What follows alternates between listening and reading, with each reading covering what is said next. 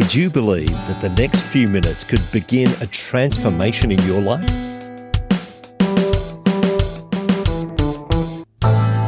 I'm Rodney Olson from the podcast Bleeding Daylight.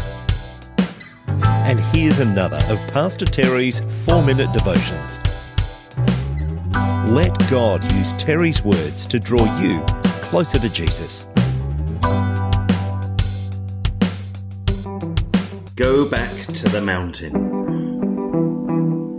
Someone once told me that if you are struggling to hear God's voice, or if you don't feel you can sense His leading, then go back to the last thing He spoke to you. Elijah experienced the power of God in ways most of us can only imagine. On one occasion, the king, that's Ahab, not Elvis, accused him of being the troubler of Israel. That's in 1 Kings 18 verse 17. Elijah, not one to back down even before the highest monarch in the land, then poured out a catalogue of wrongs committed by Ahab, including abandoning the Lord's commands and leading the nation into idol worship. Elijah then challenged the king to a showdown. Bring me your best prophets of Baal, and the nation will see who the real God is. So, crowds of people showed up from all over the country, along with 450 representatives of the idol Baal. You know the story. The Baal prophets and Elijah each set up an altar with a dead bull on top, and both sides called upon their God to ignite the sacrifice by fire from heaven. So confident was Elijah in the Lord's power and the foolishness of idol worship that he even started teasing the prophets as they grew more desperate for their God to hear them. Shout louder, people! He's a God, isn't he? Maybe he's just busy today. Or perhaps he's dozed off or travelling somewhere. Elijah made his sacrifice even harder to ignite with copious amounts of water. But after a short prayer, the fire of God exploded onto the scene as people fell on their faces exclaiming, "The Lord, He is God." Elijah promptly had the prophets executed, prophesied an end to the nation's famine, and ran like a wild sprinter to Ahab's hometown, Jezreel, just ahead of a heavy downpour.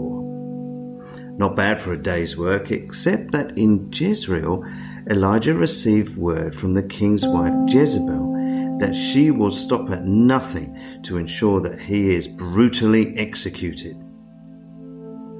Perhaps surprisingly, despite the miracles Elijah had just experienced, fear gripped his heart like a vice and he ran for his life. At first, the text of 1 Kings keeps us in suspense as to where he headed. He left his servant in Beersheba, then continued alone into the desert, praying with a fearful and discouraged heart that God might take him. Eventually, he arrived at Horeb. Why there? The author of 1 Kings tells us that this is the mountain of God. It's the same place as Mount Sinai, where Moses received the 10 Commandments. Elijah hasn't run away, he's run to the place where God speaks. The man of God fled to the one location he knows where God's words can be heard.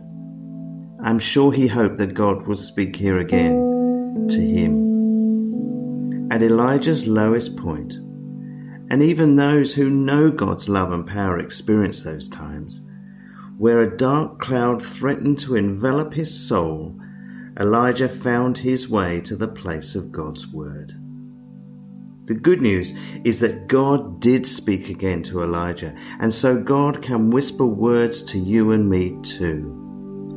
Perhaps we just need to go back to the mountain, to His word.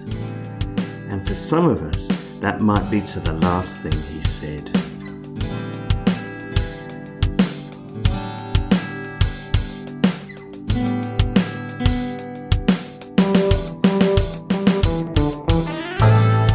There are more of Pastor Terry's 4-minute devotions available now at terrynightingale.com in audio and written form. I'm Rodney Olson. Thanks for listening.